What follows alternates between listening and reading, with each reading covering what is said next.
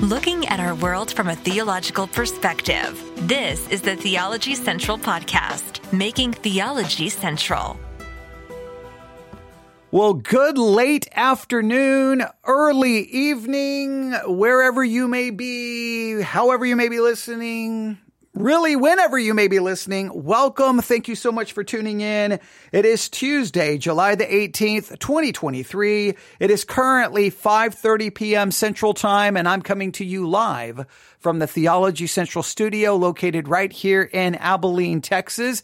And in about 30 minutes, the studio will turn into, well, the 2023 National Sword Conference. That's what it's going to turn into, because I'm going to be watching, taking notes, listening to the 2023 National Sword Conference. We have been following it. I've been doing some reviews, some critiques, some analysis. We've been having some good conversation and discussion in regards to it. I've tried to get everyone who will listen to me to go tune into the conference. And in 30 minutes, the 2023 National Sword Conference will restart. I mean, they're done with the morning sessions. They had an afternoon session that wasn't live stream, but starting at 6 p.m., there's, I think, 2 hours of preaching tonight. You'll want to tune in. Go to swordoftheLord.com. That's swordoftheLord.com. Right there, kind of like almost at the top, you'll see something that says, watch the 2023 National Sword Conference live stream here. You click on that, and it will take you to their YouTube channel, which should start a live stream here in the next 30 minutes. We're trying to get everyone to watch it, to participate in it, to think about it, discuss. We don't agree with everything in it, but the reason we're doing this is I like to keep an eye on what's going on in the Christian world.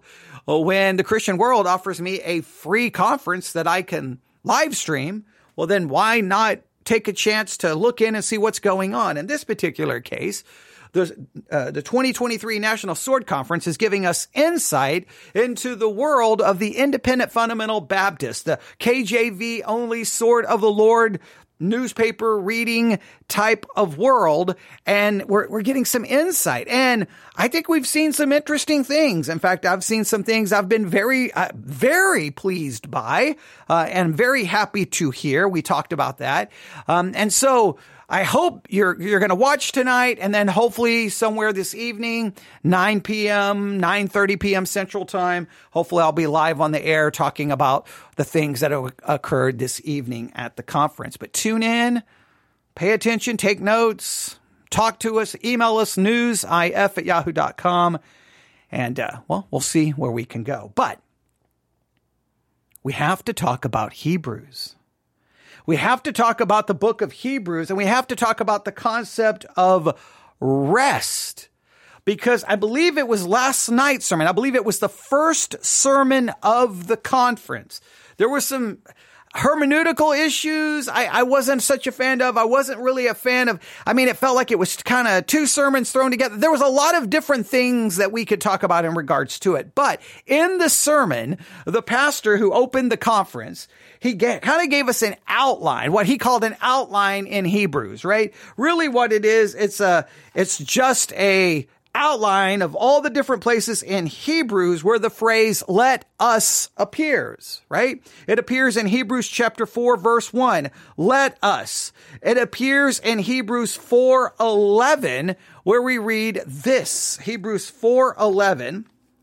I'm in the book of Hebrews, Hebrews chapter 4, verse 11, and we read this, let us labor therefore to enter into that rest.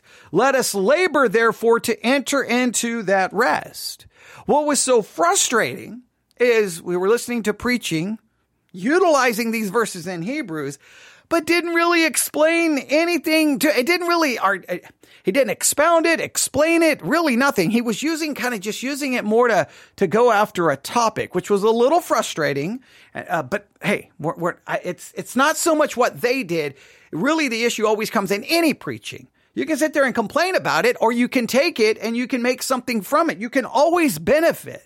So I took that and did a little broadcast kind of reviewing it, and I gave that outline.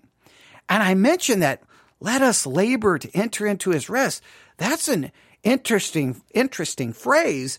And it could be used a lot of different ways based on someone's theology. Let us labor, therefore, to enter into that rest. Well, the first thing we would have to identify, who is the us? Who is the us? Second thing we would have to identify, what is the rest? And the third thing we would have to identify, what is the labor? Let who? Who is the us? Labor. What is that labor? Is it, what do we do? Labor is some kind of work. What kind of work is that? And what is this rest? What is the work? And because we got to do this work to get to the rest, we need to figure out the rest and we need to figure out the work, because we are told, or whoever this us is, they are told to labor so that they can enter into that rest. What is that rest?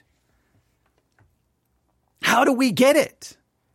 Now, someone emailed me a very nice email. They were very happy with kind of my overview of that particular sermon. They thought it was good, but I think they used the words, I'm begging you, I think is the word that was used in the email, to please address this. So I am just mentioning it now, going to do a little bit of work on it, and then we will try to probably build on this and do more work. But I'm going to see what I can do between now and right at 6 p.m. Central Time when the conference begins. But I wanted to talk a little bit more about this, because I think everyone listening, you should have already been working on this. Who is the us? What is the labor? And what is the rest?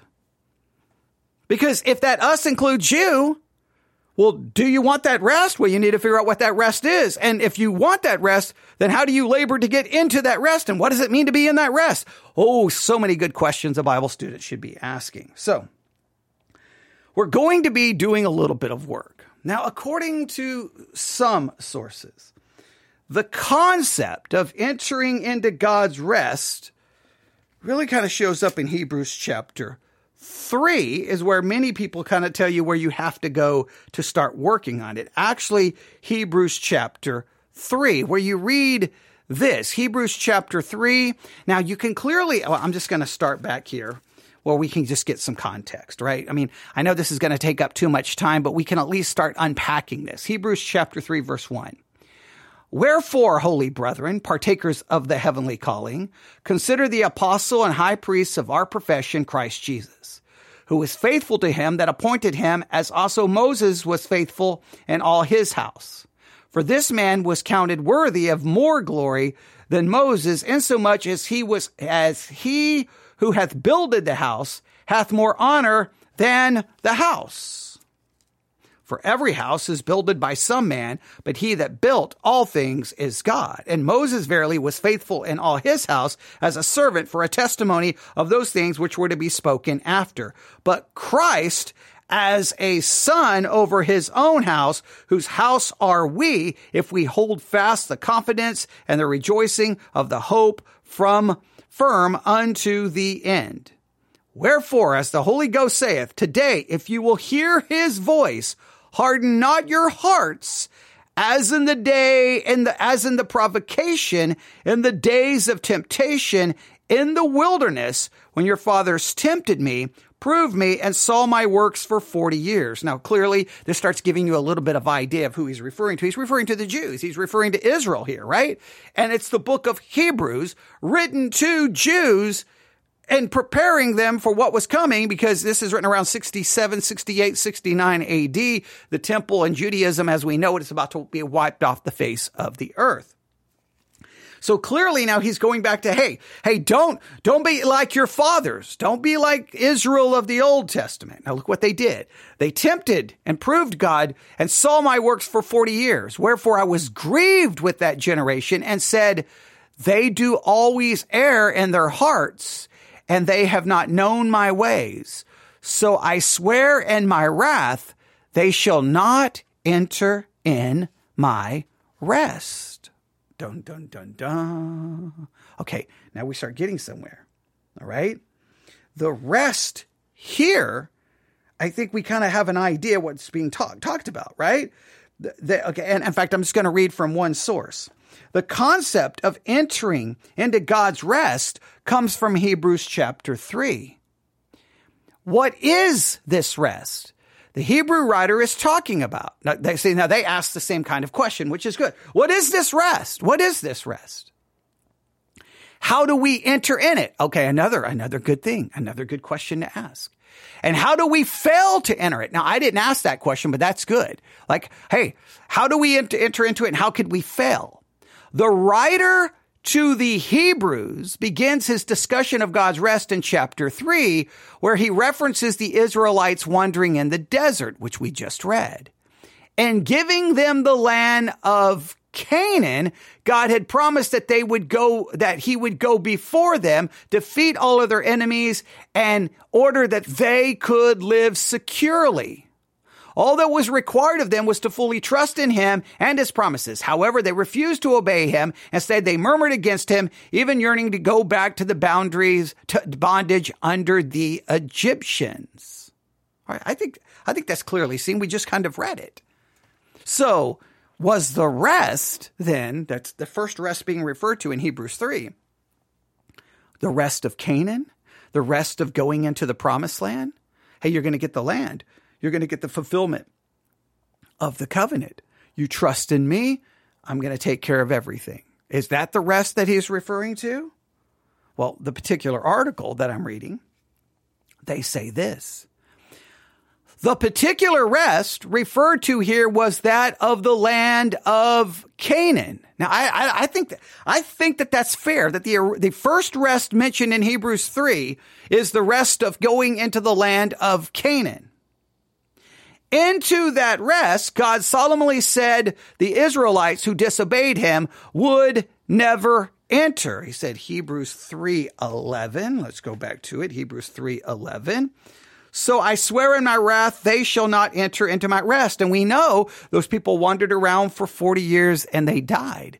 They did not enter into the rest. They died off slowly but surely every day. There was death, death, death. They did not enter in. And why did they not enter in? I think this is very important.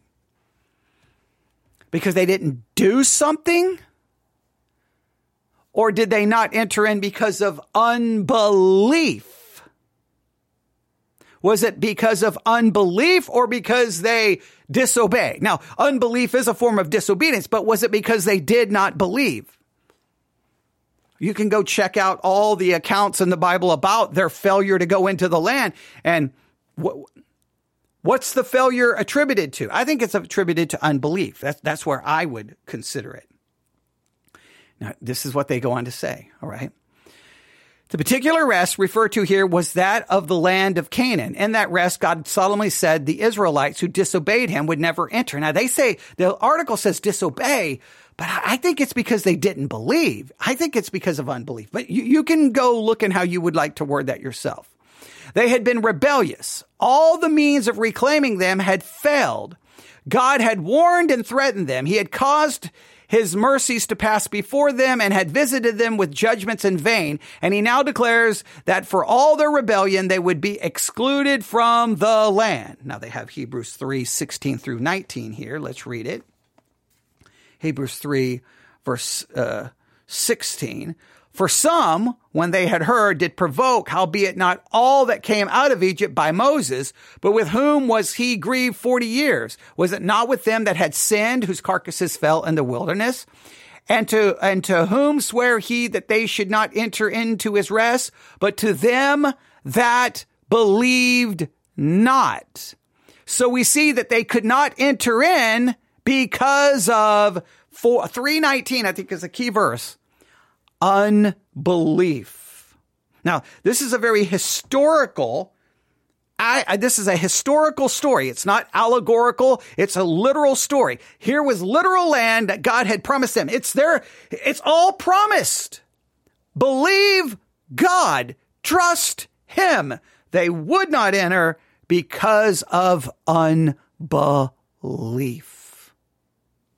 All right. Now, the original rest was Canaan. They did not enter because of unbelief. Unbelief. I mean, it's right there. So we see that they could not enter in because of unbelief. All right? I really want to stress that. Now, But eventually, the next generation did place their faith in God. And by following the leadership of Joshua, they came some 40 years later, entered into God's rest, the land of Canaan. So the first rest being referred to is Canaan, the land of Canaan. They did not go in because of unbelief. Using the Israelites as an example of those who were not resting in God's promises, the writer of Hebrews goes on in chapter 4 to make the application personal both to the Hebrew Christians and to us. Now, we got to be careful here. Everybody wants to jump to us. Leave you out of it. All right. First and foremost, this is written to the Hebrew Christians. Now, this is so important to them, right? Because they want to possibly go back to Judaism. They still maybe want to try to cling on to Judaism. They still may want to hold on to that. Not maybe, you could argue, not trust in fully all of the promises given to them through the Messiah and through his finished work. They may want to cling to the law. They may want to cling to the sacrifices. They may want to cling to the priest and to the temple. But guess what, ladies and gentlemen? That's all about to be destroyed. So there's a major emphasis here on you need to cling to what is better. All of it's going to be gone. Anything you're clinging to, it's no longer going to exist. Those sacrifices, there's not going to be any longer a sacrifice for sin, meaning those sacrifices are going to be gone. The temple's going to be gone. The high priest is going to be gone. The tabernacle, the Holy of Holies, the Ark of Covenant, it's all going to be gone. So, hey, you need to enter into the rest because there's going to be a lot of unrest. And then what happens? 4:1, let us therefore fear, lest a promise being left us of entering into his rest, any of you should come short of it. Hey, there's a rest. There's the ultimate rest. How can we say it? Canaan was not the true rest. It was only a shadow of the true rest. You need to now go into, don't miss out on the true rest. Right? Now, this article says this. All right. Now, this is very important. All right. So using the Israelites as an example of those who are not resting on God's promises, the writer of Hebrews goes on in chapter 4 to make the application personal, both to the Hebrew Christians, and then they say to us, but I'm just going to say to the Hebrew Christians. Therefore, since the promises of entering his rest still stands, let us be careful that none of you be found to have fallen short of it. The promise that still stands is the promise of salvation through God's provision. Jesus Christ, he alone can provide the eternal rest of salvation through his blood shed on the cross for the remission of sins. God's rest then is the spiritual realm, the rest of salvation. The author goes on to assert faith is the key to entering into God's rest. The Hebrews had the gospel preached to them just as the Israelites knew the truth about God, but the messages were of no value to them because those who heard it did not combine it with faith.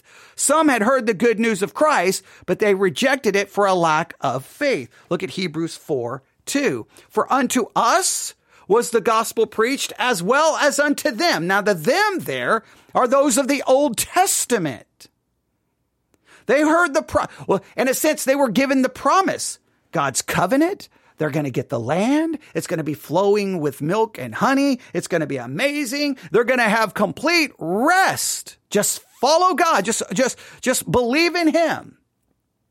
So it was preached unto them, but it did not profit them, not being mixed with faith in them that heard it. They didn't have any faith. And because of unbelief, they never got into the rest. So, hey, Hebrew Christians, there's still a promise of rest. In fact, it's a better promise. It's a better rest. It's a perfect one. But hey, you've got to have faith. You've got to have faith. All right. Now here, this is what they say. The Hebrews had the gospel preached to them just as the Hebrews had the gospel preached to them, just as the Israelites knew the truth about God, but the message were of no value to them because those who heard it did not combine it with faith. Some had heard the good news of Christ, but they rejected it for their lack of faith. Now, Hebrews 4:10 through 13. Let me read it. Hebrews 4:10 through 13. For he that is entered into his rest, he also hath ceased from his own works as God did from his. Now, see, if you enter into the rest, you cease from all your own works because you're going to be you're going to be at rest. You're not going to be working. You're resting in the finished work of Jesus Christ. Now, here's the verse that kind of caused some trouble. Let us labor, therefore, to enter into that rest, lest any man fall after the same example of unbelief. There's the unbelief part. So what is the laboring part? What is the laboring part? Well, let's see what they say here. They say Hebrews 4:10 through 13 explains the nature of this, the faith that will get you in to the rest.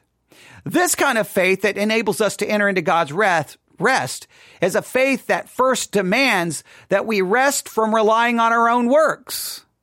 See, the kind of faith that will get you in is a faith that does not rely on your own works. You're relying on what God has done in Christ. Then the writer seemingly contradicts himself by telling us to make every effort or to labor.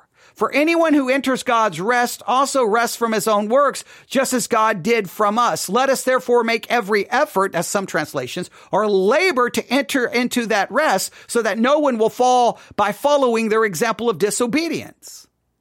What this apparent paradox means is that such biblical faith involves our submissiveness to God and our efforts in that area. I don't know. Is this about submissiveness?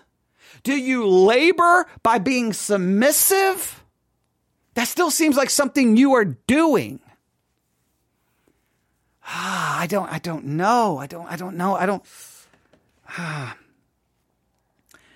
They state it this way. Maybe the next paragraph will help us. Though we desist in our self-efforts to earn salvation and the promised eternal rest, we also make every effort to enter that rest by choosing to depend solely on God, to trust him implicitly, to yield totally to the promises of God through the free grace of his salvation. So they're like, the way we labor is by doing everything we can to just truly trust in him. We, in a sense, labor to not labor. We labor to truly give ourselves and submit completely to the finished work of Jesus Christ. I don't know if that works. I don't know if that works.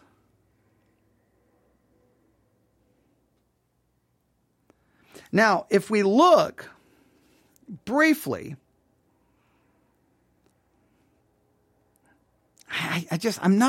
I'm struggling with that a little bit. And I'm not saying it's wrong. I'm saying that I'm just struggling a little bit with that. I'm going to look up the word labor really quick. I'm just going to let us labor. Okay, well, I like the first part. Okay, the Greek word here is this. The word for labor is this Greek word. Strong's G 4704, spoudazo. Spoudazo is used 11 times. Endeavor, do diligence, be diligent, give diligence, be forward labor. Strong's definition is to use speed, to make effort, be prompt, earnest, diligent, be diligent, endeavor, labor, study. To hasten, make haste, to exert oneself, endeavor, give diligence. I like to make haste, to speed, right? Hey, and because to me, this works a little. If I can, I'm not saying that we can do this perfectly. It makes sense to me. I just don't know if the definition and the meaning of the word would 100% work. We would have to, I don't know if we have the meaning of the word would fit this, but just think of this in my mind. All right. Hey, you remember Israel? Remember your forefathers? They never made it in to the rest because of unbelief, and they all died, right? They wandered around for 40 years. Well, hey guys, there's still a promise for that rest, but you need to enter in. You need to enter in at that rest, and that rest is the finished work of Jesus Christ. You've got to trust in that. And obviously the way to do so is not unbelief, but belief. Now look at it. It's written around 68, 69 AD. They've got to, in a sense, hurry. So then let us labor. Let us haste. Let us speed, therefore, to enter into that rest, lest any man fall after the same example of unbelief. In other words, today, trust, today, believe, enter into that rest by faith. That, to me, seems more like, I just wish it was translated that way. Someone said it this way. I know God grants us faith, but is that faith always feeling restful? Not suggesting it works, but sometimes restful faith does not feel laborious, but I have no idea. Okay, I see what you're saying. Hey, by faith, right, we believe. So in a sense, we enter into the rest, but sometimes we don't feel at rest. So labor to really be at rest. Okay, I see that. I like the speed idea. I like to hate, because that is a possible translation of that word. To hasten, to make haste. Hey, you need to do it now. You need to enter into that rest now. Now, I understand if God's the one grants the faith, but the command is always given to us to repent and believe, even though God is the one who grants it. So that doesn't bother me or confuse me. But hey, you need to enter into the rest. And the only way you can is by trusting in God. All you can say is, God, have mercy on me. God, grant me the faith. Grant me the belief so that I can enter into the rest.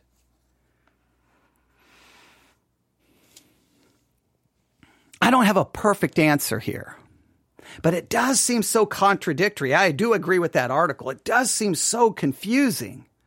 I mean, look at Hebrews 4:10. For he that is entered into his rest, he has also ceased from his own works, as God did from this. Let us labor, therefore, to enter into this rest, lest any man fall after the same example of unbelief. To me, it seems like you need to do it now. Now, the article is more like you need to labor by basically, you need to labor and not working. You need to work at not working. You need to work in submitting. You need to work in giving up all of these other things. Now, in some ways that works as well. Hey guys, you're going to have to work to give up the temple. You're going to have to get yourself to submit to the finished work of Christ, because all of these things that you sometimes trust in, sacrifice, temple, it's all getting ready to be gone. And so you're going to have to submit to this rest. And that may require a little bit of working to submit yourself that it's all done. Hey, don't we have to sometimes work and labor at reminding ourselves, and labor at not looking to our works and trusting in our works and trusting completely in Christ? Like the person in the comment said, sometimes we are in Christ, but we're still laboring. It's still laborious. We're not at rest.